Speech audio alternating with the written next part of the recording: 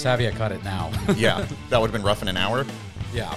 I think the longest, and it's cool we're recording. I think the longest I've done that was like 15 minutes. Okay, well, that's not that bad. It's harsh. I was able to correct it, but it's still harsh because you hear like a transformation of fucking like sound.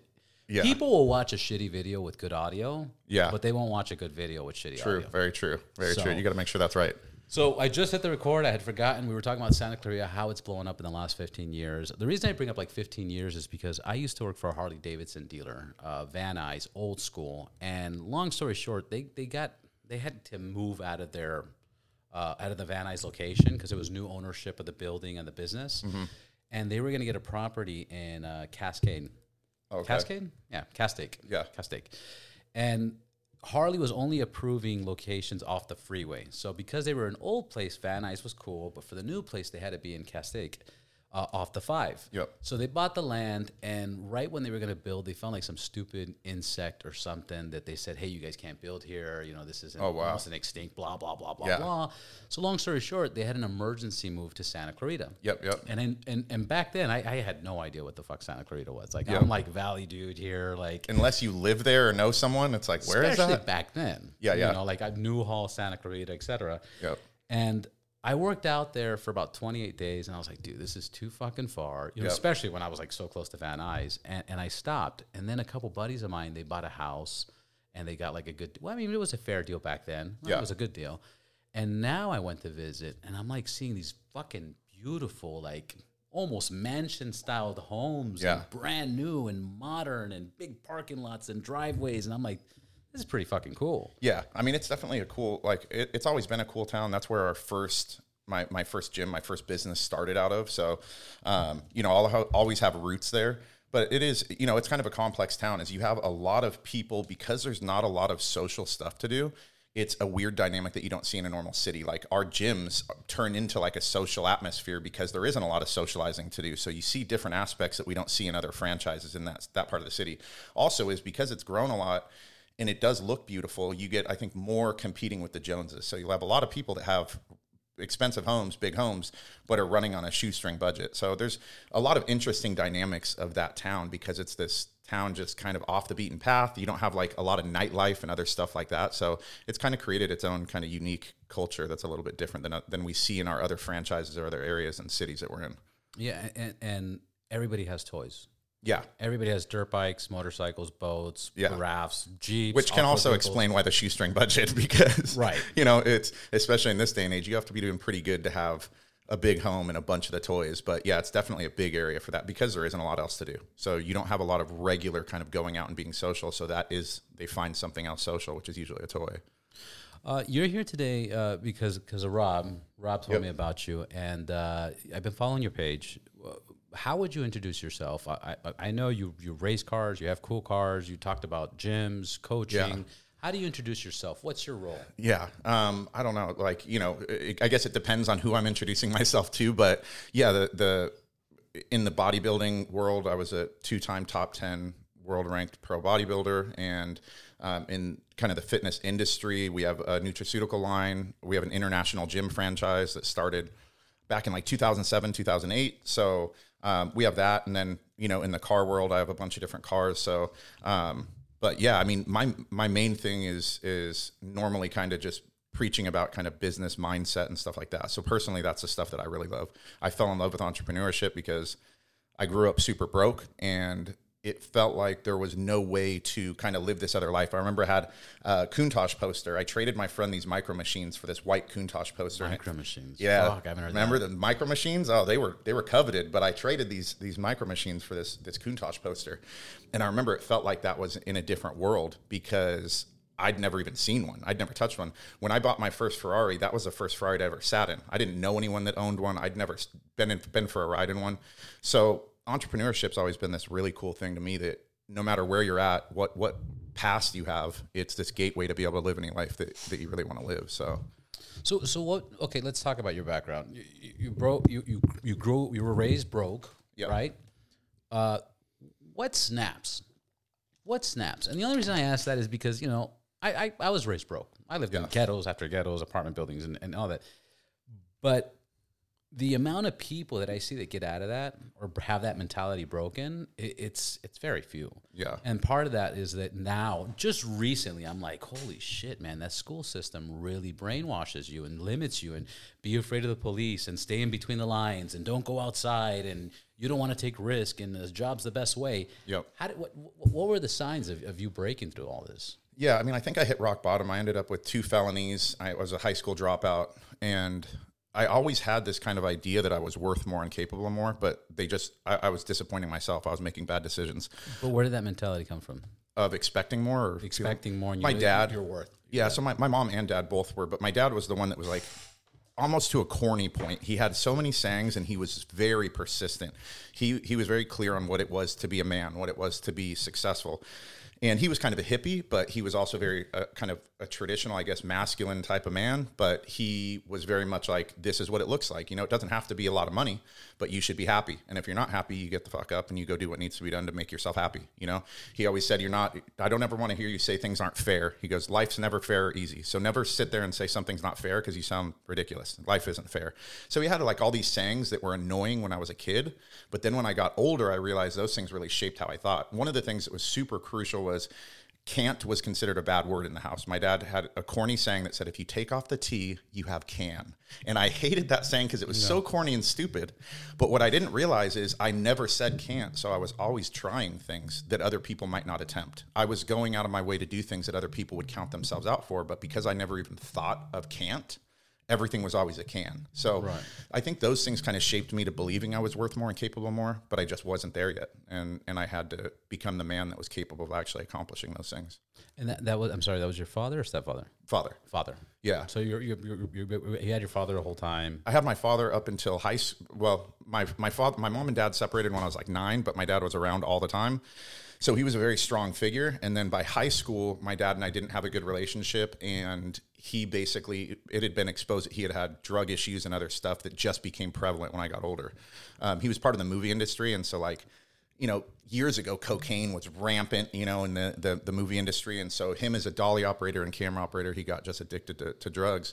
And so that's kind of where I started to run into problems, is I had this really strong male role model. My dad's best friend taught me boxing when I was young. My dad, it was a prerequisite. I had to go to martial arts. That was like brushing your teeth. He's like, you're going to want those teeth later, just like you're going to want to be able to defend yourself. Like those are just things that you're going to do.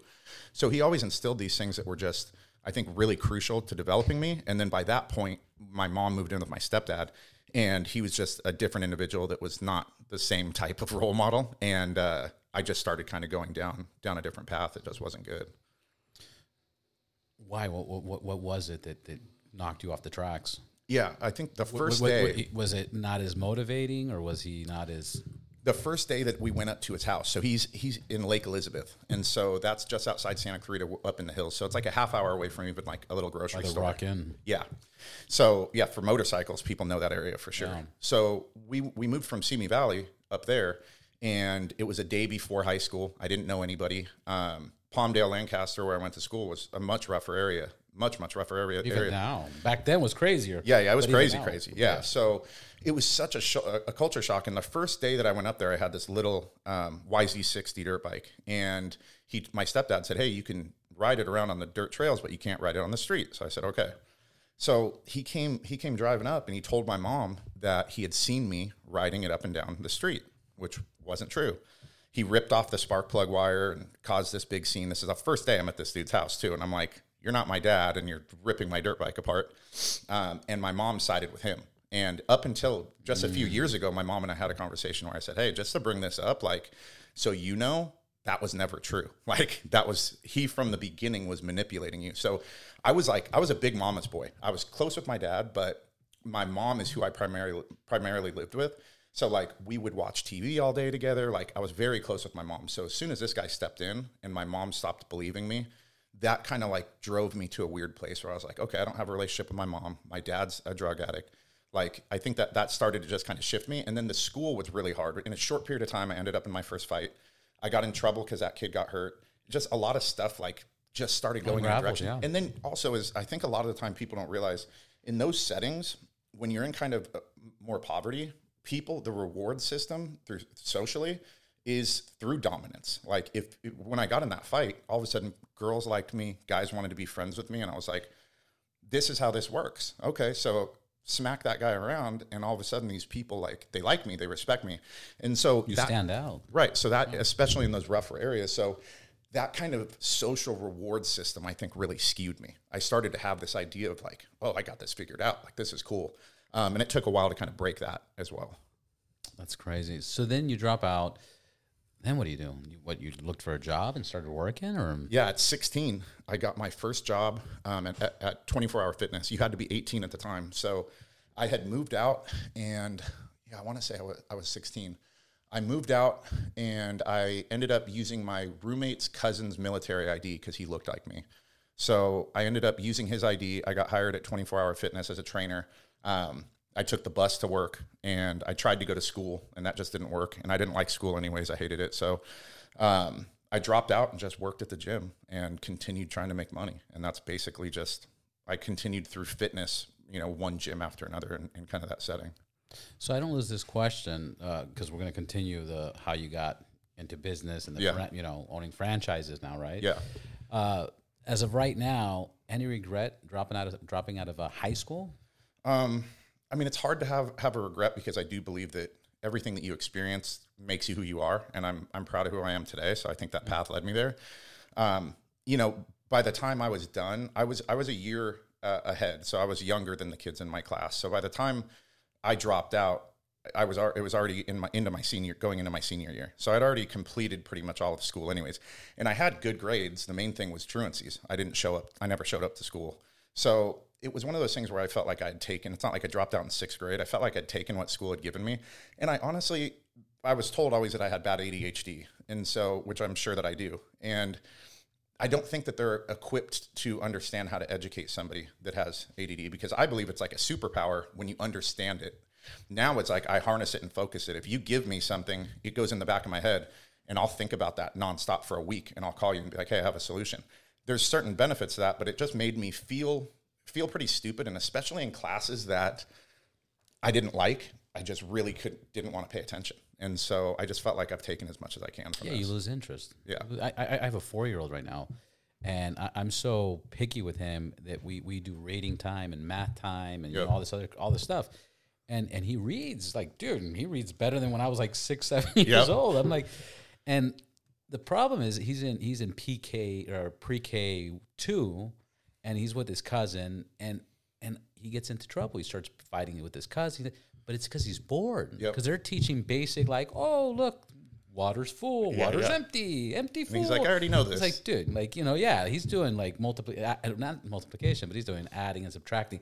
And I'm like, I'm frustrated because I know he's going to get bored, and I know what that pattern leads to if he's not being challenged. Yeah. So, I mean, I think it is that two things. One is being challenged and being interested. Is like, you have to I still believe you have to learn stuff you might not be interested in because it's helpful.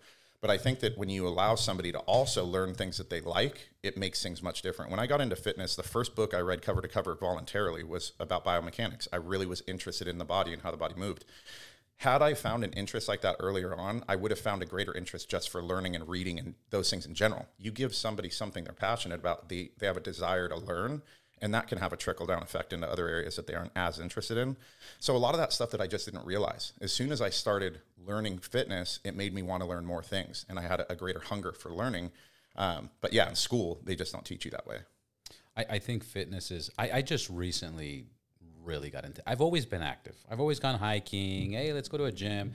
In my whole life, I probably average go to the gym once a month or something like that. A friend had to push me towards it. But I would at least do a hike or something, 1 or 2 times a week like that. Now, I just recently turned 40. Now I'm 41. Right before I turned 40, I was like, dude, I have a 4-year-old. I want to play with him. I want to carry him. I want to do this. And now I'm all about it. And then I'm like, dude, I wish I would have done this in my, when I was 20 something, because when you figure out discipline at the gym, all of a sudden you figure out a discipline for everything. Dude, for studying, for fucking learning, for habits, for showing up on time, for making priorities. Like, your whole life changes. 100%. And I didn't have a father. So, this is why I always wanted, I always want to ask, what was it? Dig into that dynamic. Always, and it's like, I can honestly say, every time I hear a similar story, I'm like, oh, father was involved. Yeah, You yeah. know? Oh, wait a minute. There's Checks another one of those boxes. Yeah, there you go. Yeah. But now, I see it with my 4-year-old, and like, Papa, let's do push-ups, and we do push-ups in the morning. Let's do like little abs, and it's like you don't realize how healthy that is. It's like my dad was not super into fitness, but he was boxing and doing stuff, and he was in good shape. Barrel-chested guy, active, and he's somebody I looked up to. And my dad would always have these things like, cool, you're going to put your foot next to mine, and we're going to hold our arms, and when you can throw me off balance, I'll let you tell me what we're going to do for the day or whatever. So we would have these like healthy challenges of like, you need to get stronger, let's play this game. And so he always made fitness like a fun thing and something to aspire to. And so I think that, and just, I think a lot of us, when we grew up in the 90s or 80s, all the cool Rocky movies and all that stuff, like we had those really, fit role models that a lot of us looked up to. So those things kind of always made me want to get into fitness. Yeah, hell yeah, those guys were badass. Yeah, for sure. Like I had Jean-Claude Van Damme when he did the splits. I was like, I got to be able to do the splits. I have to be able to, I want to have abs like Rocky against the Russian. I had like my checklist of things. But like you said, is fitness. It's crazy because I always say if you can conquer fitness, and you really don't just look at it as a single pillar, but you really translate those things to anything else, relationships, business. If you can be successful at fitness, you can be successful at all of those. And that's what I realized by the first fitness competition that I did was in like 2011 was the first bodybuilding show I did. And I really just did it to challenge myself. I felt like I'd been a trainer for all these years. I was never in the shape I really felt I should be in, and I wanted to push myself. And I think that's the first key, is wanting to be uncomfortable. So many people avoid that. Yeah. And so that was the first lesson I learned, was the fact that I went out of the way to make myself uncomfortable made me better. So that was key. And then also just reflecting. I did horrible. I got last place in the show. But afterwards, I was running around super pumped, and everyone's like, why are you so happy? I was like, I'm in the best shape I've ever been in. Like, I ate fish and asparagus on my birthday. If you had told me years ago you'd give me $1 million, I wouldn't say no because I don't want the $1 million. I didn't believe that I could do that. And so you start to go through these things and go, hey, wait a minute. Like, I've been counting myself out. I'm a little bit tougher than I thought. I'm a little more disciplined. Maybe that other stuff I counted myself out for, I could actually do that. So those two things were pivotal for me, is go out of your way to challenge yourself and make yourself uncomfortable, and then do those things, show up for yourself each day and fulfill those promises that you made to yourself. And you start to build confidence little by little. Like, I did that cardio session, I ate that meal, and that confidence just slowly builds. And after that, my business just took off. I started having just so much more faith in myself, and it just allowed me to take those risks that I don't think I would have normally taken. And how did you get the opportunity to invest in a gym and have a gym? Oh, yeah. Dude, I swear that's been on my mind for a while. Yeah, I'm like, you know what? I want a fucking gym. And I'm like, I don't have time for having a gym, but I've always wanted a gym. Well, our story is interesting with the gym because we didn't have money either. So in 2007, 2008, people now, you hear CrossFit, Orange Theory, there's boot camps. You hear boot camps. That didn't exist in 2007, 2008. 2007, CrossFit was just grassroots, still just getting off the ground. I'd been to some of their early seminars, and I was a personal trainer. What was it? PX? Something. P90X. P90X. So P90X was cracking at that time. So there was that kind of stuff. But boot camp wasn't a thing. So I was at a commercial gym, and I had met my now wife, and she was really successful. She was the finance director for Mercedes-Benz. And she was like, look, you're great at what you do, but working at this gym ain't it. Like, you need to figure out how to pursue your passion and to really go for this. So she really kind of gave me the push. Yeah, she was this beautiful woman who was older than me, incredibly successful, and still saw so much in me that I was like, man, like, if she sees this, maybe I need to, like, even though I saw it, it was one of the... Sorry about that. Cool. No, we're good. So, yeah, I was kind of saying that I had met my now wife. She was very successful, and she was, pushing me in this direction. And I felt like, okay, if this beautiful older woman, and she's accomplished, and she sees this in me, maybe I need to see it more. And what I was kind of saying is, I think that a lot of us have that in the back of your head where you're like, I do kind of feel like it. You don't have a lot of confidence, but you hear this little voice. But your past record kind of makes you feel stupid for believing it. So it's like, I would have this, and then I'm like, yeah, but what makes you believe that? You haven't done this, and you failed here, and you failed there, and you failed here, and you failed there. So you're littered with failure, and that just overpowers that voice that you could accomplish something. So all of a sudden, somebody else comes in with this perspective and goes, no, that voice is right. You're brilliant. You could do this. And it starts to breathe life into that part of you.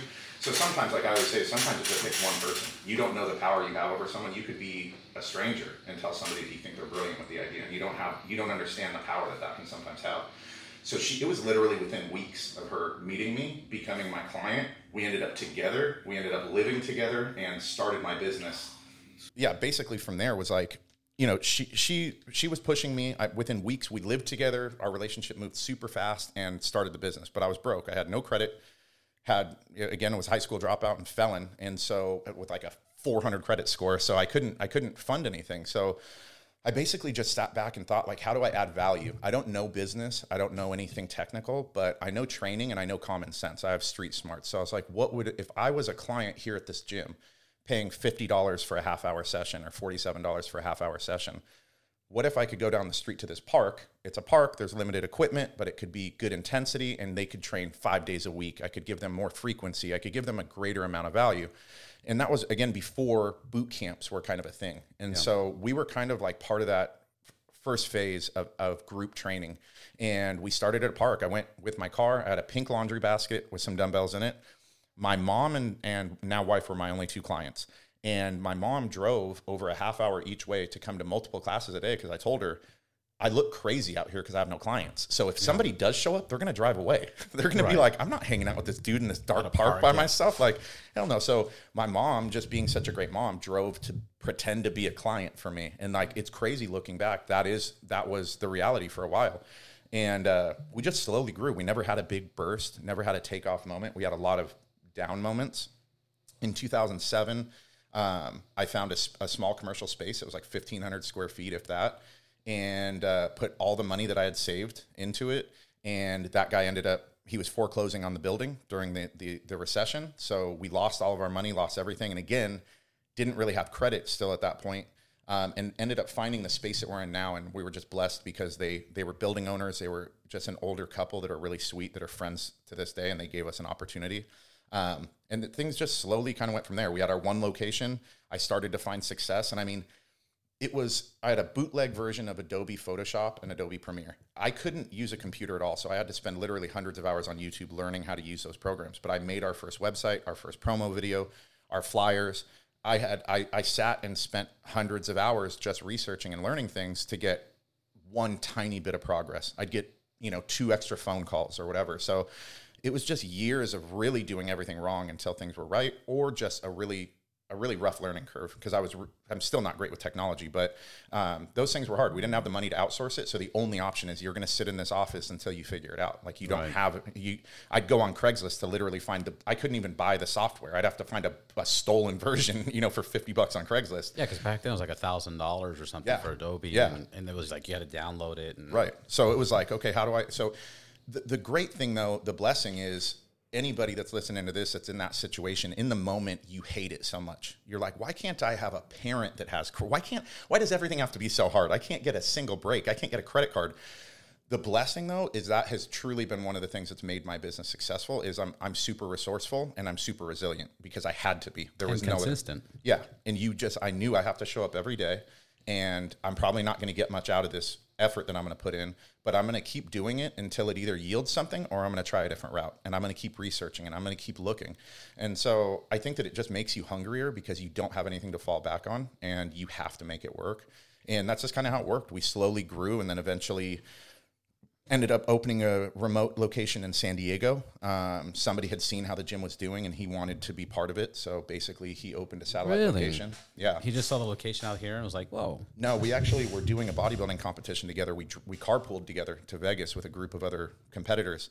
And on the way, one of the other guys was really interested in the business model. So he started asking me about it. And so this guy wasn't even really participating in the conversation. He was just listening most of the time. But a lot of the drive down, a lot of trainers don't make a lot of money. And so at that time, the gym was doing really good for what trainers normally make. So those people were interested, like, wow, like, how are you making that money? And what is this business model? What are you doing? And then shortly thereafter, he had hit me up and just said, hey man, I can't stop thinking about all the stuff that you talked about on the drive to Vegas. Like, it just keeps going through my head. Like, I have to be a part of this. And I just said, yeah, I do picture it growing, but I'm not at the point yet. So, I was working a booth at an expo, and he showed up there. He was working a booth and he showed up, was like, bro, I'm not giving up on this. So he was really persistent and kind of pushed me out of the comfort zone to probably do it earlier than we should have, but it ended up throwing us into deep water, and we figured things out. He found success and opened multiple more locations throughout San Diego, and we just kept growing it. And now we have locations throughout the U.S., and we went international into Germany. So we have somebody. Really? Yeah. So we have somebody with. Congratulations. Thank you. Yeah, it's been big. It's crazy. super weird. So now you're franchising the brand and the workouts and do you have like a set equipment like? Yeah, so one of the things that's a big difference between us and like other group training is a lot of them use like TRX trainers, treadmills, things that you can use anywhere else. It's just their workouts, how they choose to do it. My big aspects were, one is the foundation is resistance training. So a lot of these group training programs aren't building it on a foundation of what myself or most fitness professionals find to be a true strong foundation.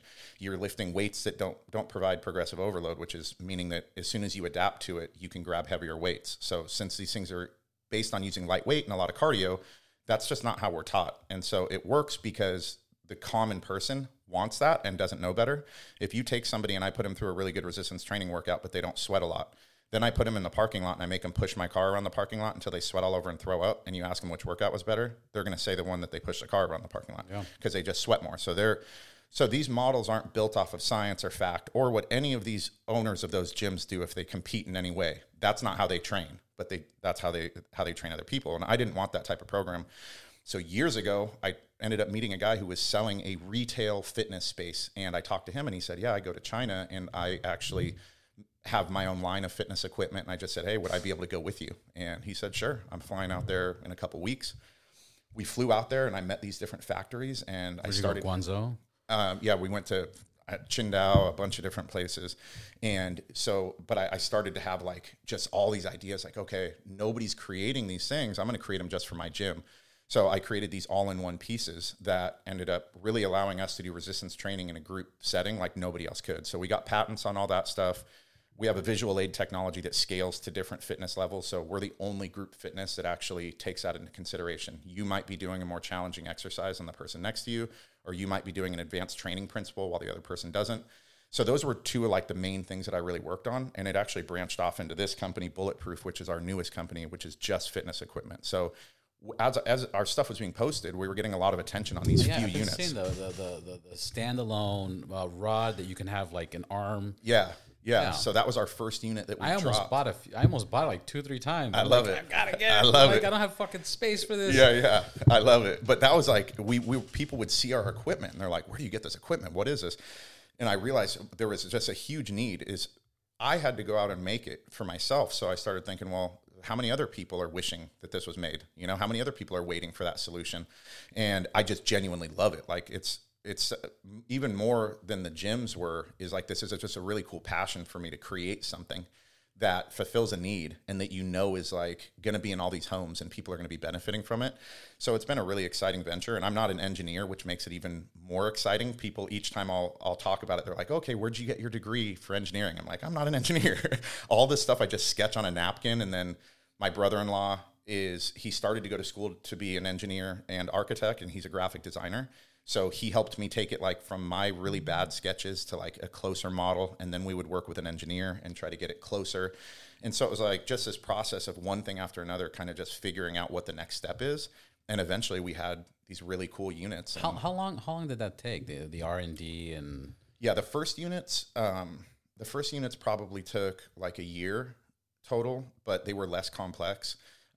These units now, the first unit that we brought to market was probably close to like 6 months. And now stuff is taking somewhere probably around 6 months or so each unit probably to do. But we've just made things, the units we're dropping now are more complex, but we're also better at what we do. And I have a larger team now, so we have more engineers. But it's still a huge learning curve. I'm used to a service-based business, and I came into this with really modest expectations just because I feel like you should know what you don't know. And I don't know this space that well yet. But we were just super blessed. Like we dropped this unit, and this was the unit that everybody sees now. I considered to be kind of like an easy unit because it's small, it's easy to ship. It goes on someone's existing squat rack, so it's not like they have to commit to a lot of space. So I was like, this would just be an easy first unit. But I really wasn't expecting it to get like crazy acclaim or anything. I thought it would do good. I thought it would do okay. But I was like, if we profit a couple grand a month while we're growing the business and figuring it out.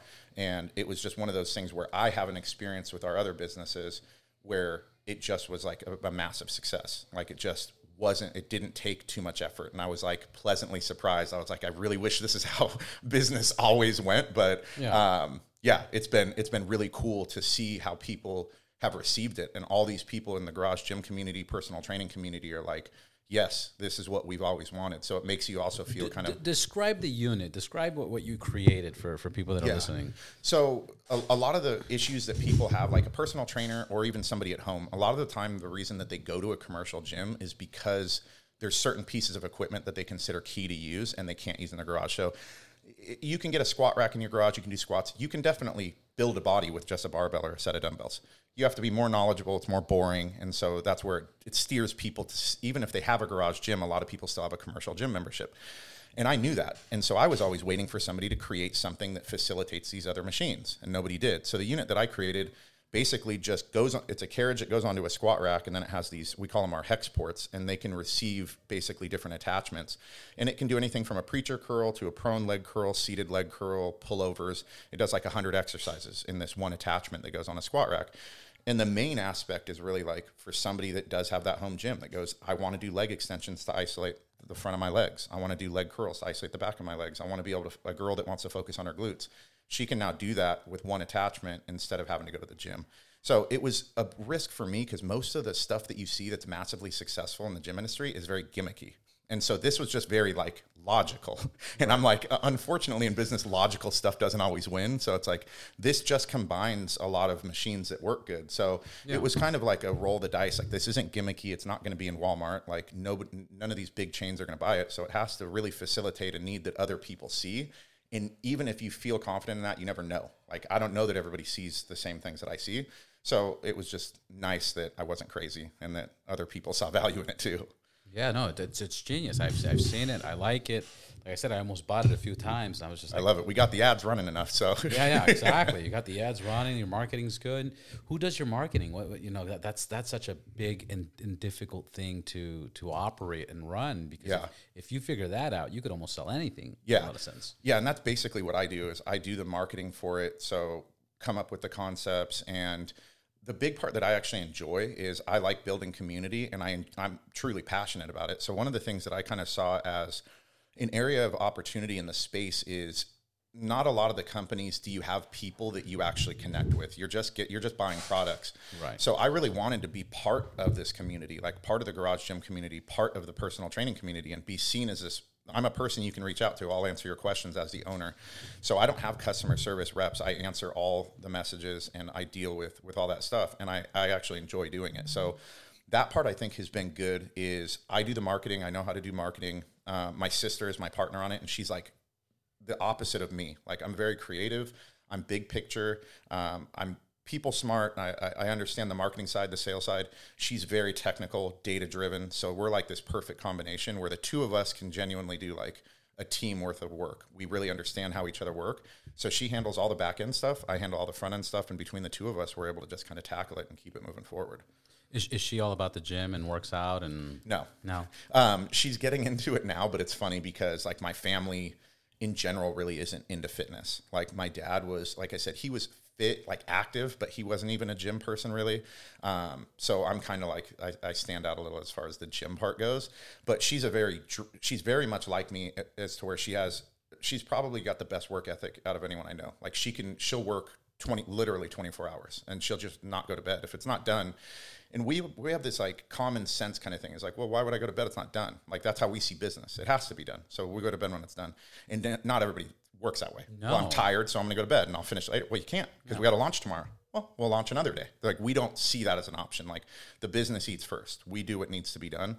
So she's a very motivated, very driven, hardworking person. So even though it's not in the gym, it's like my same mindset in like life. So we both attack things like we never would make an excuse why we can't do something. You just do it. You find a way and you make it happen. So I think that's why her and I are able to work so well together, because we think the same way when it comes to that, but we also complement each other in the things that we like and don't like. She hates the social aspect. She doesn't like using social media. So like, we just really balance each other, and we're able to kind of create a good team that can do a lot with only a couple people. What's the percentage of people that in general that work out? I don't even know. I know that right now it's like super low. It's low. Like, the obesity rate, I think, is 67%. And morbid obesity, I think, is just under 50% right now. So this last year, the data was showing the highest that it's been. What do you weigh? I'm like 220 right now. 220? Yeah. We're similar height almost. Yeah. I didn't, I'm like 5'9", 5'10" on a good day. On, what do you call it? BMI, you're obese. Oh, yeah. Because I'm obese. Oh, yeah, for sure. I'm 205. Yeah. And it's like, you're obese. Yeah. Like, I was in Dubai and I wanted to go skydiving and they checked BMI. Oh, yeah. And there was like lazy people Yeah. that were able to skydive. Yeah. And they're like, you can't go skydiving. I go, what do you mean? Yeah. I've done skydiving. It's like a 220 cap. Yeah, you know? yeah. Like, but your BMI is too high. You're obese. Yeah. I mean, it's crazy that the world... Now, how does that work? Because I also read there's a study now that they're saying that BMI is not even that fucking accurate. Now. It's nobody in fitness uses a BMI. Like, it's not even spoken of. No one will ever talk to you about a BMI. But the reality is, even if you look at the science or you look at anything else, money is what leads real good knowledge. You know, we don't understand things unless there's money. There's no money to be made in dietetics or nutrition. So if you look at certain studies, the best studies that we have were actually a byproduct of something from the pharmaceutical company. It just happened to be this. As we were testing this, they ended up losing weight. So we're like, oh great, now we have some data. But these studies cost money, and there's not really money to be made in a lot of these areas. So that's why you don't see direct studies that are giving us anything that are really good. And again, unless they're accidental. There's a peptide where they were trying to test some sort of tanning alternative or something, and the people ended up losing weight. And so they ended up being able to take that data and see how it could be applied towards people ending up losing weight. But again, you don't see a lot of good information directly just because there's not money to be made. So who's gonna want to fund that? Okay, cool. This diet works better than this one. Why am I running that study? I'm not making any money on that. So, or that is somebody that was funding this study for their own reasons, and now you have to be questioning the outcome, because if they're self-funding it, it's hard to understand where that comes from. So there's enough data for us to understand that basically it's calories in versus calories out. You need to move more. And I struggle with that. I'm going to pick your brain on that. I struggle with that because my consumption of calories in and what I burn more. But I feel sometimes like I hit, like I'm stuck. I'm in one of those weights where I'm stuck right now. Yeah. My norm before was like 212. Now my norm's like 204. Okay. And I feel like I don't eat enough. Right. Well, the leaner that you get, you're going to definitely feel like that more and more. And that's what, if you see like a competitor, they'll always say like, the better you look, the worse you feel, which isn't how life should necessarily be. But it's called metabolic adaptation. And every time you reach a new level of a lower body fat, your body has to adapt to that. And naturally what it wants to do is find homeostasis. It wants to balance. It doesn't want to lose weight. It doesn't want to store weight. It wants to have a normal energy balance. And so what happens when you're eating, you go from 3,000 calories to 2,800 and you're starting to lose weight. The body's going to lose a little weight, but then it's going to balance off. So what happens over periods of time, you have to be eating less or moving more or both. And so it just becomes more difficult. And so what you'll notice is people will lose a certain amount of weight and then they take a little bit of time off to maintain and allow their metabolism to come back up a little bit. Plateau, right? They'll plateau. And sometimes it's when it's done right, it's done on purpose because you're reaching these levels of metabolic adaptation and you don't want to keep suffering. So what you'll do is you'll stop for a period of time and you'll basically just focus on maintaining body fat, but building lean mass. And now that brings your metabolism back up. Now that next journey to lose weight, you're starting at this higher point of the ability to burn calories. So it just makes it easier. You don't have to run down to such a low calorie range. But yeah, I mean, it really is essentially, I've gone from eating old school bodybuilding diet. That's what I started with. My first coach before there was a lot of dietetic knowledge was like fish and asparagus, chicken breast and brown rice. And I've worked with a lot of people since, and really all the studies show, there was a meta-analysis that was done last year that took all of the major studies that have been done on different dietetic approaches. So keto, the carnivore, they have, all these different diets. They took all of them and they were trying to find which was the most successful. And they basically found the only variable that changed anything was protein intake. When you equated protein for protein and calories for calories, every single approach ended up getting comparable weight loss. So they weren't necessarily the same health markers. So there's certain diets that may be healthier for certain individuals.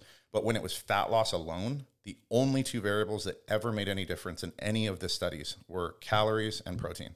So if you are eating the right amount of protein and you're hitting those calories, you're going to lose weight. But one of the big things I could say for you and for other people is when you're in good shape and you're at that lower metabolic adaptation, you have less of a range to mess up, right? So think is if you're able to burn 1,800 calories, 2,000 calories a day, you could eat a few handfuls of almonds and be 400 calories in. So a lot of the time what happens is I tell people, if you're not weighing food and tracking food, that's what you realize. You go, damn, I really thought I ate 2,000 calories today, but it was 2,400. It's a small amount. You picked at a few things, but that put you from losing weight or maintaining weight. So as you get further into it, I just say you have to be more serious about what you're intaking exactly and tracking that to make sure that you're hitting that at the end of the day.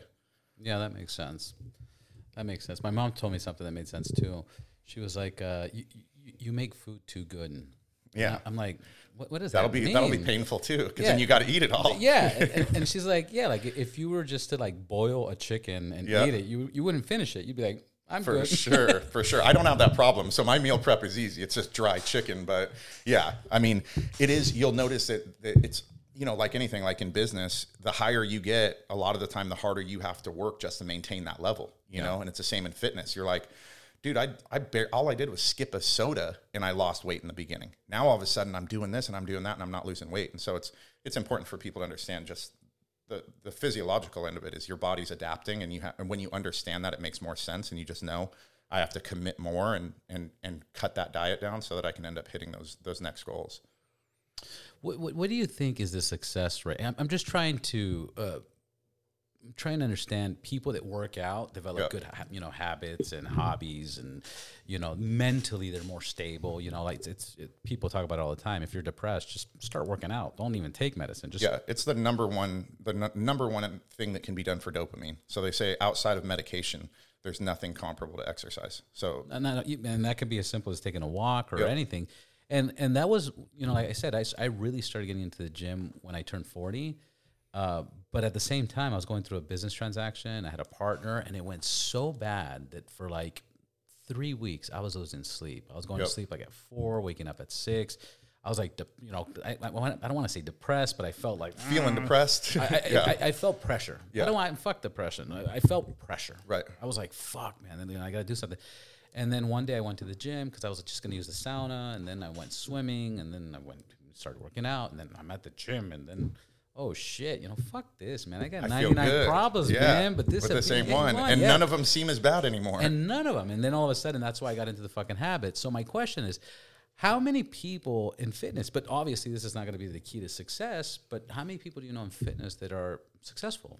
They had another really cool study that was done on that actually, and so they took all these people that had lost weight and kept the weight off. So that was the interesting part of the study too. It was not just that they lost weight, but they kept it off. And they basically were trying to find the main elements that those people had in common. One of the major things was the people they surrounded themselves with. So was these people said that the contributing factor of being part of a gym that had people that supported them or their family supported them. The other people on the opposing side, that people, when they would go to lunch and people would say, just have one fry, just eat some guacamole. When they were around those people non-supportive, they said that was detrimental. One of the other things, the biggest one out of all of it, was adherence. So they said, regardless of the diet type, the people that found the most success were people that truly were capable and wanted to follow that diet as a lifestyle, not just as a diet. And so that was like one of the major elements of it. There was other things like overall satiety and things like that. But the two major ones were kind of this social element and just adherence. Those were the two big ones. I think that they had like 5 overall elements that they took away. But for me is that can be comparable to business or anything else, is who you support yourself with. Is if I'm sitting next to you going, hey man, I want to expand my business and blah, blah, and you're like, yeah, but let's go drinking tonight. It's the same thing as somebody sitting there going, I really want to lose this extra 5 pounds. That's going to make me feel confident. I really want this. And I'm like, just have a drink with me. Are the people that are around you really supporting you, or supporting their own wants and needs, And that's going to translate from losing weight and keeping it off, or business or anything else, because those people I've noticed were the same people in each area. They responded the same way to my wants and needs, whether it was me trying to lose weight or anything else. They always came with, how does this make me happy? How do I get something out of this? So I think that if people can look at that, if you're trying to lose weight, you're trying to go into business, really look at the people that you surround yourself with. We talked about just having one person believe in you, and now we're talking about like the study on weight loss. You have a few people around you that don't have to be rich. They don't have to be crazy successful, but do they support you? When you wake up, are they breathing life into your ideas? But it's funny too. Like you said, it's the people around you, but it's interesting because, you know, like my mother would be like, hey, you're working out too much and you shouldn't work out too much. Yeah. And you know, like, oh, people that age and blah, blah, blah. Yeah, It's like, yeah. really? Well, and that's the funny thing is I always talk about so I always did an orientation before our big fitness challenges, and I would talk about these different elements. So I felt like it was important to address the psychological part of it, the emotional part of it, not just the diet part of it. So I always felt like that was something as a coach that I wanted to bring to the table, was not just here's the diet, but I want to prepare you with different tools and different ways to mentally be prepared to be successful. So I would talk about that. I would say, look, what's going to happen when you do this is a lot of people are going to surprise you. There's going to be some people that aren't about your life and that they're not about you, and you're going to see that. But there's other people that are, but for their own reasons, they're presenting it differently. And I use the example of my mom. My mom was my biggest supporter, but she'd always give me a hard time. You work out too much, and this is ridiculous. And why are you eating your heart and this, that? Yeah. Why are you torturing yourself? Why are you eating that while I'm eating this? As we got older, my mom ended up losing 100 pounds while she was working out with me. So she lost a lot of weight. She got in the best shape she'd ever been in, and she was the best version of herself. And we had a lot of conversations where she said, I felt bad about myself. So I was projecting on it. You're eating a salad and I'm eating a burger. So I'd rather just say that's unhealthy. You're too extreme. And so when you understand that, that's an important part too, is you don't want to alienate and get rid of your mother because she doesn't support your diet. But you can understand, I always tell them, is what happens at the end is always the same thing.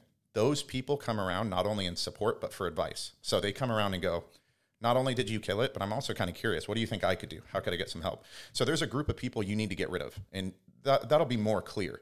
Those other people that are really close to you. And most people you need to get rid of anyways. Yeah. Yeah. Most of them are bad, but some of those people that really do care about they're not bad. They're just projecting their own insecurities. And that's what I learned is there's a fine line on that. And well, I think it's not even as deep as that. I think it's just they really believe that, hey, you only some of them only do. Live once. Yeah, some of them do, but a lot of those people you'll talk to, because I have that all the time. I mean, anywhere I go, it turns into kind of those conversations, and it's funny because there are some people that are just genuinely happy or in the shape that they're in, even if it isn't the ideal body type. And those people will ask me, do you think I should work out more and do stuff? I'm like, if you're healthy and happy with your body, no. Like, you don't need to fit any sort of standard. Who cares? Do whatever you want to do. But there's other people that it's interesting where I'll have conversations and they start off like that and just go, I just think that it's an excess. You live once, live your life and have fun. And I'm like, cool. Like, so you're genuinely happy when you look in the mirror, who looks back at you, you know? And as you start to ask more questions and they start to kind of be like, well, I would like to lose a little more. I'm like, how does that affect your life? I don't always wear the stuff I'd like to wear. When we went to the beach, I didn't take my thing off and my husband was mad.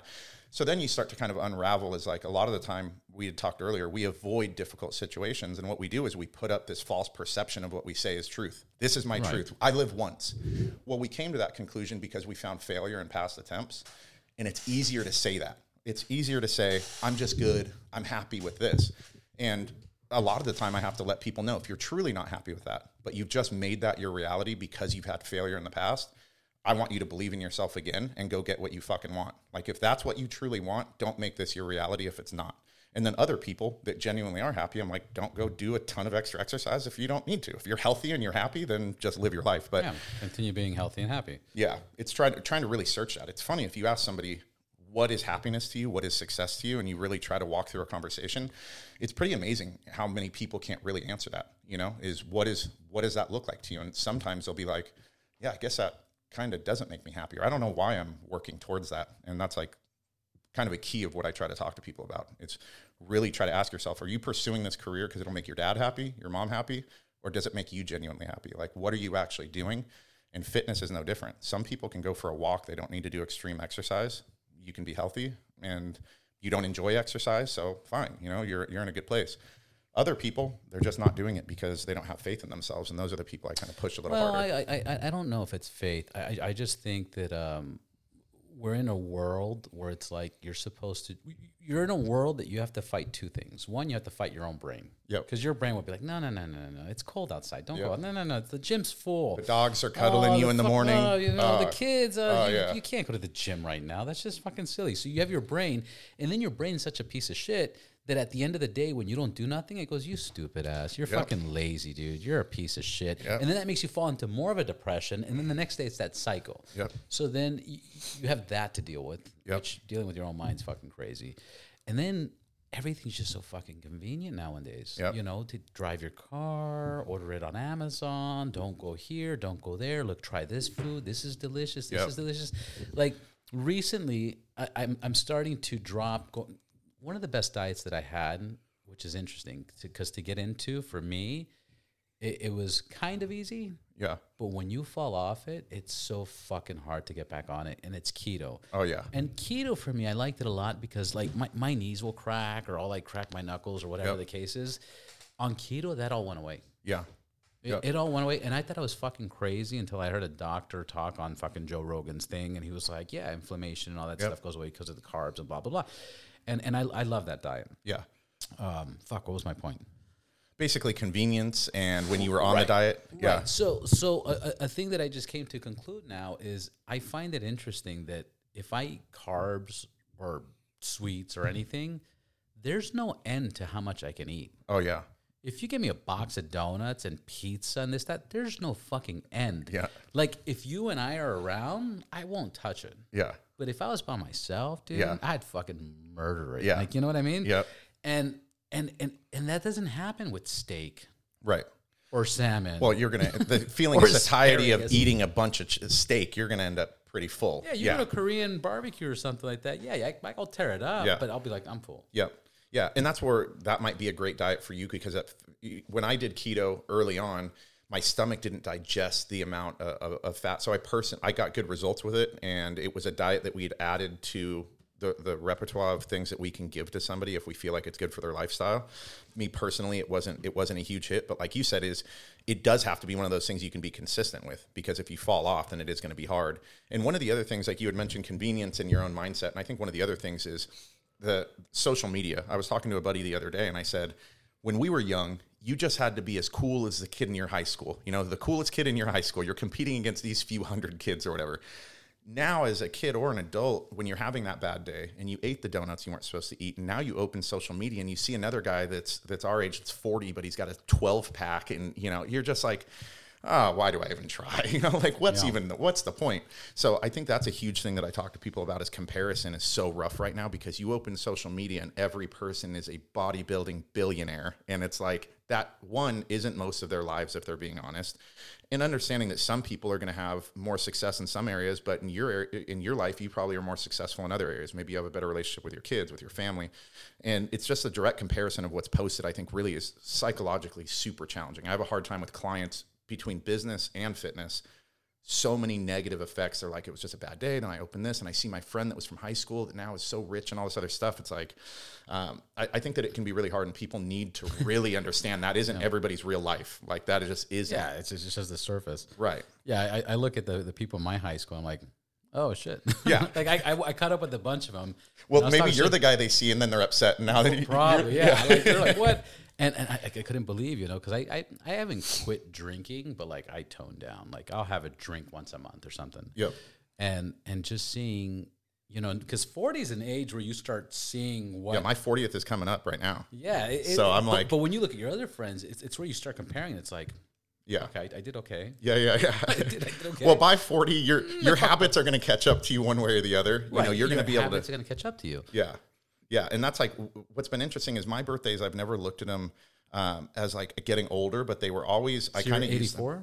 Yeah, 83. 83. Yeah. So I always used them as a reflection point of the prior year. So I always looked at my birthday as like, I want to be able to be on that day to say that my life is better in each area because of the year prior. So that's always kind of, well, not always, but probably in the last like 10 years is I just like using my birthday for that. It's like, am I happy that I got this year older, and did I use that last year in a productive way that I feel like I'm a better person because of it?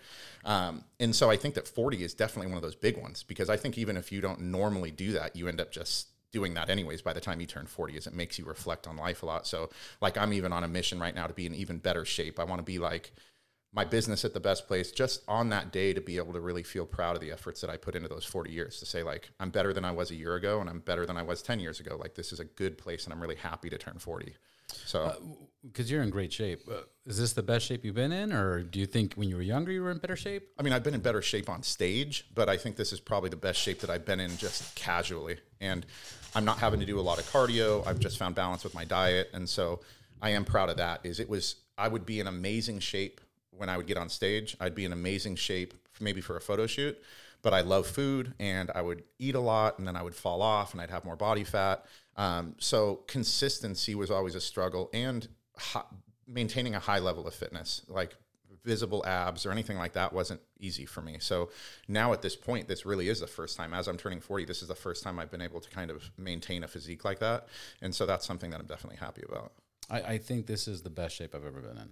Yeah, I mean, you're in good shape for sure. And you said 41. So, I mean, yeah, like you said, you see a lot of other people at 41, and they're not in that kind of shape. And we're not supposed to compare everybody. Right. We're not supposed to fucking compare. But hey, I mean, it is one of those things where you look at it and say, over that period of time, like we talked about habits, is they do become visible. You know, those things become visible in your personal accomplishments, whether they're fitness, your relationships, or anything else. And as you get older, they just become, you can kind of have them behind closed doors. You know, I tell people, you always have your fat clothes. I've had times where I posted a before and after picture recently, and everyone said, like, I have friends that were like, bullshit. And I'm like, it's a picture. It's clearly that was me. And they're like, I don't remember you looking that way. I'm like, because I got shirts that ain't going to let me look like that. Yeah, like, I didn't dress like that. Right. You can push to a point where you can hide some of that stuff. But I think as you get older, it bursts through those doors and things become clear, whether or not you fulfilled your promises to yourself and lived up to what you wanted to do. By the time you're 40, a lot of that stuff becomes, you know, public knowledge. You're kind of wearing it. You're showing it. So yeah, I compare it to, you know, when I was 27, 28, I have friends that will swear that I was a tough motherfucker, and I got into a lot of fights and whatever, you know, bar fights, drinking, all that dumb shit. But I would fucking kick my 27-year-old ass now. Dude. Bitch, come here, stupid. For like, sure. I would fucking, you know, like that's what I really compare it to. Yeah. Obviously, I'm at a point where it's like, okay, I'm almost there. I got to lose 15 pounds. I lose 15 pounds. I walk around fucking shirtless. Yeah. But I haven't weighed under 200 pounds since high school. Yeah, Just which would be that. Well, that would be that's got to I'm be a at good goal. 204, and I've been stuck here for 8 months, dude. I'm like, I've been close for 8 months, and I got to 201. Really? I can't get skimming under the surface, 200, dude. I'm telling you, if you go a couple weeks literally monitoring, do you know what your basal metabolic rate is? Do you know what you burn just during the day?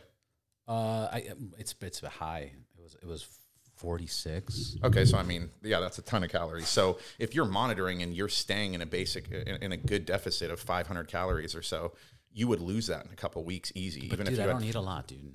Yeah, I don't fucking get it. Like today, right now, I had egg bites, and then I'll probably have a dinner. This is why I'm saying I think I'm working out too hard, and I'm not eating enough, and my body's just like, wait a minute, what the fuck are you doing? Well, I mean, if you're eating 800 calories or something, your body's definitely not going to be happy. I think I'm at like 1,200, 1,500 tops. Yeah.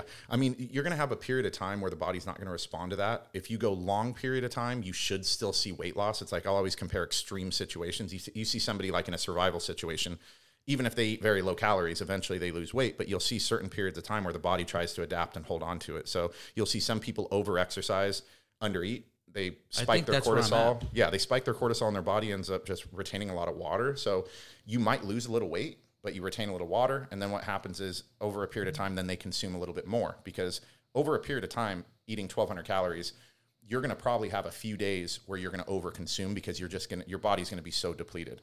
And then what happens is the calorie offset becomes different. You were in a calorie deficit. You might have lost a little bit of body fat, but you gained water weight, so you didn't lose scale weight. And then by the time you overate, then it threw that weight loss off, and now you're back at the same place body fat wise. So that's why like really low calories and over exercising doesn't work, because you actually will lose some body fat, but you'll retain water and feel really crappy. So I should eat more?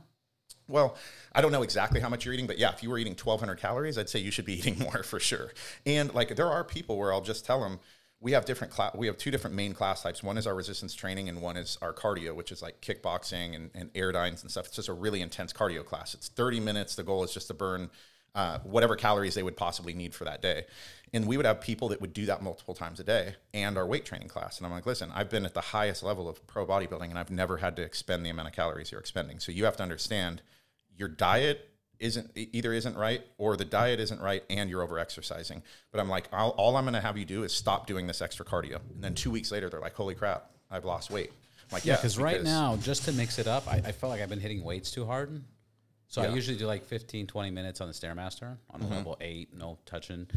And then I do about an hour and a half weights. Yeah. Okay. I mean, that's a little while for the weights. Like, how many exercises do you think you normally do? I do a bunch of weird nonsense, dude. like I'll get on the fucking bench and I'll get on the bench with dumbbells and I'll do one plate. Yeah.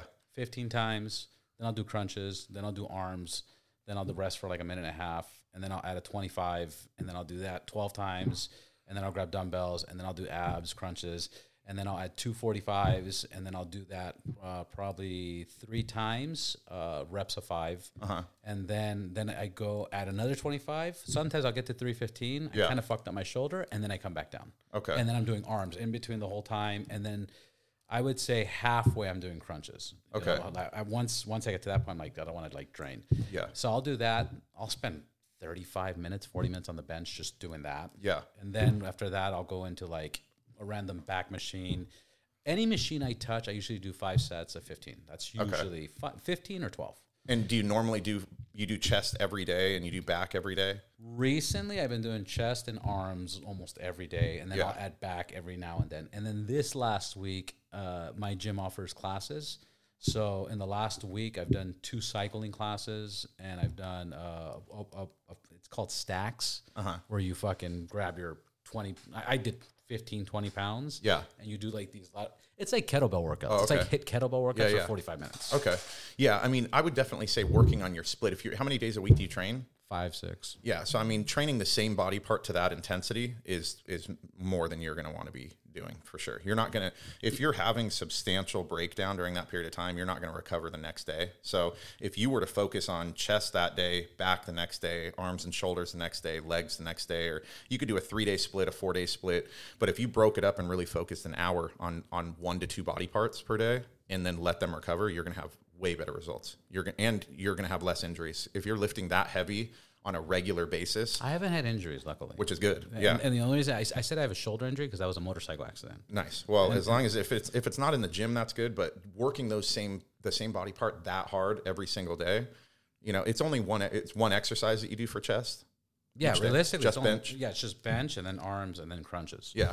So, I mean, it's not like super crazy, but it's just not going to be the prime way to do it. And it is still working that same range of motion over and over. The other thing is if it's for aesthetic purposes, the straight bench is really low efficiency as far as hypertrophy to build the chest. For an aesthetic purpose, like upper chest is definitely a better way to go. So if you were to only train 1 or 2 exercises, always working in an incline press or an incline fly, you're going to really notice your chest starts to look a lot bigger too. So that's like one of the key things.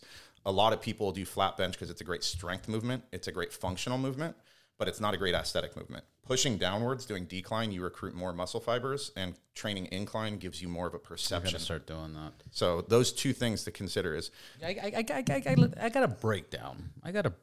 Like I always default to that, and then I always add this stuff. Just real quick. So this would be like today's. Okay, but today I went. But today I went in the morning, and like I said, I did a little bit of bench. I did 5 minutes warm up on the Stairmaster. I did arms, and then I went into the spinning class. Okay. Yeah, I mean, this is a fine split for full body. If you were training full body. Yeah, and I did a lot of squats, and this week I did a lot of squats and lunges. Yeah, and I mean, there's people that will push for full body. Most people that train for aesthetics don't prefer to train full body training. So most of our general consensus is you're going to spend a certain amount of time on that day to truly hit a muscle in all of its dimensions. You want to hit the muscle from the top, the side, the bottom. You want to really work that muscle, and then you want to give it time to rest. When you train full body, it doesn't give you enough time to break down each muscle efficiently from every angle, and it doesn't give it enough time to recover, even if you did. So these are good for like overall fitness, somebody to just kind of... And that's what I want. I want overall... Yeah, if you want like aesthetic change, if you want your arms to get bigger or your shoulders to get bigger, you'd want to probably pull a little away from this and start focusing. I just want to lose 15 pounds, bro. Yeah, if it ain't... the main thing about the resistance training is it's just going to help you keep your muscle and keep your ability to eat more without gaining weight, your ability to keep the weight off. It's going to keep you firm too, so you're going to look better. But the rest of it comes from diet. I mean, I used to have to do all this cardio. I do no cardio now and was maintaining super low body fat. It's just, it really is diet. Like diet is so freaking key. Like they say it's like what, 70% diet, 30% exercise. I mean, it's like, yeah, like mine as far as maintaining leanness has to be like 95% of it. You know, it's almost everything. My weight training is, I'm burning some calories, but that's really. So what are you eating? What's your routine? Yeah. So, you know, normally in the morning I'll have either oatmeal with some protein powder, or I'll have like a protein shake and I'll mix in some oats and some peanut butter or whatever, depending if I'm like running out the door. Before a workout. Yeah. Yeah. And my wife sometimes will make breakfast. So she'll make like these egg white McMuffins or whatever. So we'll have like a healthy breakfast like that. And then usually I'll probably have another meal before I work out. And so we meal prep 2 of our meals a day. And then we make a couple of the meals a day. So we'll make like breakfast and dinner. The meals in the middle of the day that are meal prepped are like shredded chicken with some black beans, some cut up tomatoes, a little bit of corn, and then I'll have rice. And so those are just in a Tupperware, and I'll just basically eat those throughout the day. And then I'll throw in an extra protein shake. So I end up having, 2 protein shakes a day and 3 to 4 meals. And most of the meals are protein and some form of a healthy carb. And then I'll work in a little bit of fat. Do you have like what, 4 or 5 meals a day? Yeah. And they taste pretty good to me. Like the little you pulled chicken with the corn and the delicious. Yeah, the black beans and stuff like that tastes pretty good. The breakfast when she makes the little McMuffins, those things taste good. So we just kind of found like something that does. I don't feel like I'm dieting all the time, and I don't feel super hungry, but I'm accurate on what I'm eating, and I know that if I eat that and I don't snack, I'm going to be in a calorie deficit, and then I know what I can add to just kind of maintain. So it's just made it, now it's easier because I know exactly what I need to be eating. Isn't it interesting how like those boring foods become like delicious? Yeah. Like I go to like when I'm out and about, there's only 2 things that I really eat when I'm out and about. In-N-Out, Flying Dutchman, whole grilled onions with chilies. Yeah. The bomb. Yeah. And Starbucks, but I'll do the turkey bacon or the turkey egg. Yeah, turkey bacon. Turkey bacon, yeah. With egg. Yep. And it looks so dull and so boring. It's only like 240 calories. Yeah. It looks so boring, but I fucking like it. Yeah, that's where we went before this was Starbucks. Like you can get the spinach feta wrap that's low calorie, the egg white bites. So I mean, they have good solutions for on the go. Like that's usually where I'll go if I don't have breakfast. I'll go to Starbucks.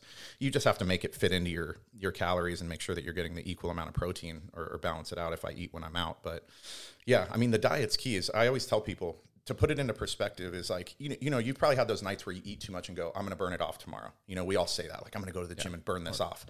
So it's always really important for me to teach people that how impossible that is I'll ask people like, what's a normal cheat meal for you? Would you say a burger and fries? Like, yeah, that would be pretty normal. Pizza, burger, fries, something like that. Cool. Five Guys, burger, fries, and a shake is more calories than you could burn running an entire marathon. And so what is it, like 2,400? 36. So you burn about 100 calories per mile on average. Most people when they're running at that type of pace. So this is obviously very averaged out over a lot of people. But say you burn about 3,600 calories. It's more than that. That meal is more than that. And so a lot of people, don't realize how calorie dense some of these meals are that they're eating. And they just think of it like a burger and fries. And they don't realize that could be 2 days worth of calories that you're eating in one meal. More for most people. Yeah. And so, but it's also a really good thing to think of, like, are you going to go run a full marathon for that? Like, since you're not, and that puts it into perspective, the goal is to train people to understand that mindset never works. You can't, it's so easy to eat the calories and it's so difficult to burn them. You're never going to reach that imbalance. So if you overeat, you're overeating. You're not going to the gym the next day to burn that off. It just isn't going to happen. So you have to accept that fact. And if you do, you have to do like 3-4 hours of workout yeah. to kind of even... Well, yeah, that's why I put into that perspective is saying, cool, if you ate that meal, you'd have to go and run a full marathon. And people are like, I couldn't even run a marathon. It's like, right. So like that puts it into perspective how key diet is. If you're not going to hit your calorie goals and your idea is to go work it off, that's why you're maintaining this weight or gaining weight, because that perception is off and you're never truly burning those calories off unless it's one handful of something. But if you're eating, like when I go off, like you said, you go off, like if I'm eating something, I'm eating it. So I know when I go off on that, that's why I avoid it at full cost. Yeah, it has to be a time where I can have an allowance for it and just know that that's what I'm doing. I'm on vacation or whatever the deal is, and I'm going to accept the repercussions of that. Yeah, like the worst thing I'll usually carry at home is fucking dark chocolate or something. I got my kid hooked on dark chocolate, and that's good. So. And I'm big on that too. Is if you don't have it at the house. If you go to our house, we don't have a bunch of bad stuff. Just because I work from home too, so like I have a habit of just walking to the pantry, walking to the fridge. Like, you put something in there, it's going to make it harder for me not to eat it. It's not saying that I necessarily will, but there's going to be times where I may. So it's just easier for us. We just don't keep anything in the house if we don't have to. It's harder when you have kids and other stuff too. If they have stuff, but yeah. So for us, we're lucky we don't got any kids, so I can just kind of put in there what I want. Yeah. But yeah, it's way harder, because I was just talking to a buddy of mine right now. I go, dude, because he's having a hard time. Like, he's kicking ass at the gym, but he eats, and he's doing good overall. Yeah. But I was telling him, dude, you have it so easy. I have a kid. Like, I have to suppress what I want to buy. Like, I want to buy, like, fucking chocolates and this, that, that. And I sometimes do it, but then I'll convince my son, like, hey, do you want me to buy this baguette? Oh, yeah. Papa, I don't want a baguette. Sure? I'll make you a sandwich. Right. He's like, no, I don't like sandwiches, yes, Papa. you do. But I'm going to make you one you can't refuse. And then I'm buying a baguette. And I'm like fucking eating the baguette by myself. I'm like, what the fuck did I do? Yeah. And I'll buy my cheat meals or the junk that I buy, like stuff like that, will be because I convinced my son that maybe I'll make it for him. Yeah. But I end up eating it. I love it. Like the perfect bars. You know the perfect bars? Yeah, yeah. He used to eat those. He doesn't eat those now. But you're like, maybe he will, but you'll keep buying them. Dude, I just bought a 4-pack and just downed them in 4 days. I was like, fuck, man. There's so many clients we'll talk to that say that, and they say the other big thing is picking from the kid's plate, too, if they don't finish. Oh, yeah. Well, I've gotten into a habit. I know it sounds terrible, but I don't think it's terrible. I've gotten to the habit, like, when enough's enough. If you can't save the food, you got to trash it. You just got to fucking trash it, dude. Like, like that mentality, because I was raised like, there's people starving in other countries and blah, blah, finish your food. And it's like, oh, okay, you're forcing food. Like, that's why I stopped eating breakfast. I stopped eating breakfast because I didn't want to eat breakfast. Right. I was just eating breakfast because it's the most important meal of the day, which is bullshit. Right. Your first meal of the day is the most important meal of the day, but it doesn't have to be breakfast. Right. Or you can have breakfast at 2 p.m. So I stopped eating breakfast, like, realistically, I don't know, like 5-6 years ago, because I just didn't feel like I wanted to eat breakfast. Yeah, and I do the same thing. I eat breakfast, but it's later. I wake up and I do other stuff before I eat my first meal just because I'm not hungry. Yeah. Do you do any intermittent fasting? I've done it in the past, and it's worked good for me. The times that I did it, I felt pretty good, but the issue would be going into a workout, I usually felt pretty crappy. And so that was for me, I think, and mine's more on the extreme end of the spectrum, is there's a higher glycogen requirement through a workout that you have to have a certain amount of glycogen stores or you're going to have a really flat workout. And so for me was that period of time of not consuming anything. It really made me feel flat during my workouts. But I think for a lot of people, they probably wouldn't have that same side effect if they didn't have a lot of lean tissue that needed that. So yeah, I've got a lot of clients that I suggest it to, lifestyle wise, nurses, other people like that. Like, it can work around schedules really nicely. So it ends up being a good alternative to a lot of other dieting if it kind of fits your schedule and the way that you feel in the morning. Like you said, if you don't like to eat breakfast. Yeah, don't force it. Right. We're going to change subject real quick. Cars. You had a post where you were driving a car so fast that your passenger, like, jumped out and threw up. And what was that? What was going on? What were you driving? That was our boy Rob here that introduced us. That's right. He I didn't want to say names. Oh, yeah. Just for the record. Yeah. Hold on. Silly guy. Oh, the laugh button really got me. Oh, okay. So he had hit me up and said, "I've got a lot of cars. I love cars, but I don't really use them. I tend to find excuses to stay at home and work." So he kind of helps me, and he'll find different little things and be like, "We're going to go to this." So he had said, "We're gonna hit up this event." So we went to it, and we meet at a gas station, and Ben Baller's there, and he's like, "Cool, like, you can drive good," and I'm like, "I guess, like, what's happening? I thought this was like a cars and coffee kind of thing." He's like, "No, this is a quick strike. We're going to get on the freeway. We're going to be flying. We're going to be, we're going to be hauling ass." So I was like, okay. So I was like, what'd you get us into? He's like, I don't know. So all these cars show up, and have you ever been to any of his stuff before? No. He's got, like, when he has people come out, like, they're the craziest cars. There were 5 Bugattis there. So I was already like a kid in a candy store. I was looking at all these cars. And I kind of thought that was the event. And then they're like, cool, here's what's going to happen. The police are going to escort us onto the freeway, and we're going to get on the freeway. By the time we hit the actual freeway, we should be at around 140. And I'm like, what the heck's going on right now? What's happening? I'm like, well, this is an open freeway. Sure enough, dude, like, I don't know if they pay the police, because there's police on the side of the road, and they tell us if you stay in the pack, you won't get pulled over. But if you trail off, you're going to get pulled. If you get pulled over, you're going to be in trouble. So I'm like thinking to myself, do they pay the police? I'm just so confused what's even happening. But I was like, if this is an opportunity to legitimately just fly down the freeway, and they've got this set up, let's go for it. So yeah, we were there. There was I think it was a Ferrari F12 that was like supercharged or twin turbo that was shooting fire at like 160. That was shooting flames out of the tailpipes at like 160. Wild. There was just some wild cars. And we were in my Huracan, and we were probably going 170 a lot of the time, and cars just blowing by us, flying by us. So he was excited at first, but it was like, I like to drive, but it was a butt puckering experience, because you're on open roads, and I'm really not even sure what we're doing. And by the time, we end up stopping or whatever, they're just like, yeah, this is what we do. They call it a quick strike, and they go out and they basically just go one destination to the next. They didn't say how they arrange it that we don't get pulled over, but we pulled into the parking lot, and he was just from the adrenaline and from everything else, he ended up throwing up in the parking lot and was feeling pretty sick. So it was at those speeds, I think anybody would fucking probably be throwing up as a passenger, Yeah, for sure. Yeah, it was a really cool experience. They had Lewis Hamilton in a C63 drifting the freeway. So the people that they've had at these events are pretty wild, and he networks obviously really well with a lot of different people. So we've only been to one of them, but I would imagine all of them are probably pretty crazy experiences that people have to speak about. So what's the car requirement? I don't even know. He listens to his podcast, and he DM'd him. That one's okay. Okay. Yeah. He ended up DMing him, and he said, what cars does he have? And he sent him some of the cars, and he said, cool, bring any of them or whatever, meet us at this gas station. So I'm not really sure how it works. Why does he have pictures of your cars? I'm kidding. Why does Rob? Rob's got them all on standby. He's got a Tinder account. Yeah, he's like, this is me. Yeah, so he's like, Larry, can I visit you? He's always working the angles, but so it worked out good. It was a fun experience. I don't know that I'd do it every weekend, but definitely something that was cool.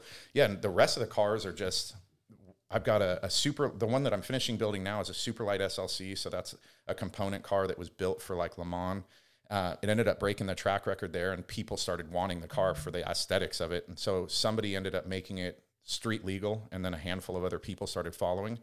And I've got another car that we were doing roll racing and half-mile events with, and we really wanted to try to go after the rear-wheel drive half-mile world record for top speed. And so that car is like really built kind of for that. It's super aerodynamic. It weighs like 2,300 pounds. So we kind of went down this crazy rabbit hole a few years ago. Had the car. We ended up getting a fully built forged LSX put into it. The guys that, have you heard of the Tuatara before? It's a hypercar that's supposedly holds the world record right now for a production car for top speed.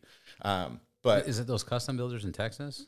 They have Nelson racing engines built the motor, and then they had these guys build the transmission, where they took a Graziano transmission from a Lamborghini, and they basically fully build it, but then they use Robotronics on it. So it's like this really cool kind of hybrid concept where it's not a dual clutch transmission. It's a straight manual, but they put like basically this moving component that's Robotronic or whatever they call it, and it has its own ECU. And so this manual transmission is on basically like a hydraulic, and it shifts on its own at certain points or on the paddle. And so it's really strong, and it holds up really well, but it can still shift as quickly as like an automatic, like a dual clutch. So we put that motor or that transmission in it. And we put 2 big twin turbos on it, and it's a big intake. It just got running a couple weeks ago, so we're hoping to have it out at a few events to kind of shake it down. But that one, we want to try to go after the rear-wheel drive world record and go to like TX2K and do like roll racing. And then I have another one that's a Corvette Z06 that is 1,600 horsepower. And have you heard of the Velara before? 1,600 horsepower? Yeah, maxed out the dyno at Church's Automotive. So they maxed out the dyno. We were going to go over to one of the Lamborghini shops was going to let us use their dyno, but we didn't take it over there before we started doing the kit on it. But we're estimating at the boost level, it's about 1,600. But that same car did TX2K roll race like 4 years ago and was the only Corvette to make the semifinals. So it was already a really good performing car before I upgraded anything to it. The idea with that car was, how do I have something really unique that's also exotic and really fast that you don't see all the time?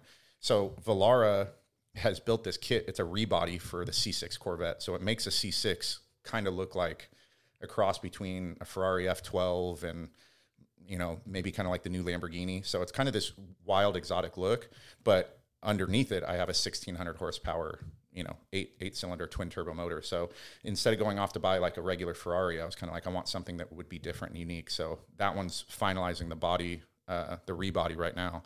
So both of those hopefully are going to be done in the next few months, and it'll be super fun toys to kind of add. You're deep in these cars, huh? Oh, it's a problem. Yeah. And it's my wife's like, just buy something normal. Everything has to be a fucking project. But yeah, we've got a DSM that basically I bought for them to do quarter mile racing, my sister and my wife. And so that's at a shop in Texas being finalized too. So that one will be like all quarter mile stuff. But I have a 67 Eleanor Mustang. So that's like one that I'll keep forever. You have to. Yeah. I got a Porsche GT3 RS 4.0. Wow. Yeah, I've got a bunch. I got a bunch of cars. Way too many cars. Big problems with cars. That's insane, man. Yeah. So we have lifts all in the garage. So the whole garage has got lifts in it to try to fit all the cars in there. You have a separate warehouse, or is this like getting at home? No, this is at home. Yeah. So it's definitely a problem, but I don't buy anything else. So that's it. That's like my one vice is cars. Yeah, some people, fucking murder people. Right. Other people do drugs. I try to tell my wife. Buy cars. I try to tell my wife it's better than drugs. She's like, not really. It'd be cheaper, So I don't know. She's like, at this point, I don't even know. But yeah, I think that's one of those things where when I was that kid and I talked about that Lamborghini Countach poster, to me, the cars are so much more than just like, they're not a status symbol. They're not these things that you pull up to the club and make it rain on. It's like, I go out to the garage and just sit by myself and look at them or sit in them. Like I have a deeper appreciation because I think that they represent art to me. They're beautiful. I love being in them. I love the sound of the engine. But at the same time, they also remind me of who I am. There's days that I've gone in, and I remember years ago, the founder of Zappos had came into our space, into the like boutique gym space. And I had done a podcast, and they asked, like, are you worried? And I was like, no, like, I'm not worried. Like, he should be worried because this is all I've done is eat, breathe, sleep, and shit this for years. So he should be worried about what I'm able to do. And the more that I thought about it after the podcast, I started kind of getting concerned. I started kind of going like, he's a brilliant dude. He's coming into this space. And I remember I kind of went to the garage and was looking at the cars, and it was just kind of a reminder of like, these were things that were impossible to achieve not that long ago. When you didn't even know anyone that had any of this stuff. This was stuff that other people in another world attained. You were able to go out and do that. So why can't you beat this guy? Like, why can't you compete with this guy at this level? So I feel like to me, they're kind of like just a reminder of what I'm capable of. So when I'm in them, it's like, I can go for this drive, and it's this visceral feeling of being able to feel the engine and drive in the car. But it's also this reminder of like, if you're having doubts, you were able to accomplish this. Why the fuck can't you go out and do that? So it's a big accomplishment, man. It, for me, is like, it feels like a personal major accomplishment. Like, when I bought my Ferrari, I remember as a kid, when you picture your dream car, it always has the ocean. I feel like that. It's like you're driving by the ocean. It's this like the utopian kind of idea of the supercar. Paradise. Yeah, paradise. You're driving down the road and you're in this really cool car. So as a kid, I would always daydream. And that was a lot why they would say I had ADD. But I would daydream about, oh man, I'd love to be in the Lamborghini or the Ferrari and driving down the beach. And the guy I bought it from owned a liquor store off PCH. So when I bought it, it literally was like the dream that I'd always had of driving down the beach in this dream car. And I just remember like, it was this crazy feeling of accomplishment. Like it felt like you went out and you did something that was impossible. Like you could do anything. And I think that's some of the things that maybe we don't give credit to ourselves for, or view in that perspective where it kind of cheats us, is we just see it as this purchase or this trip that we went on if we always dreamed to go somewhere. and it's not a true reflection of what we've accomplished. And I think that that's kind of robbing us a lot of the time. So I try to like remind myself regularly. Well, you do run into the problems where you have surface goals, you know, Right. like some people will be like, oh, I want a Ferrari. Right. But it's not because it was their childhood dream. For sure. It's because they have the money and now they want a Ferrari. Right. And then after like a week, they're like, I don't even sure. drive it. You know, like for example, that happens a lot with motorcycles. Yeah. People Just go as a crazy. toy. They buy a motorcycle.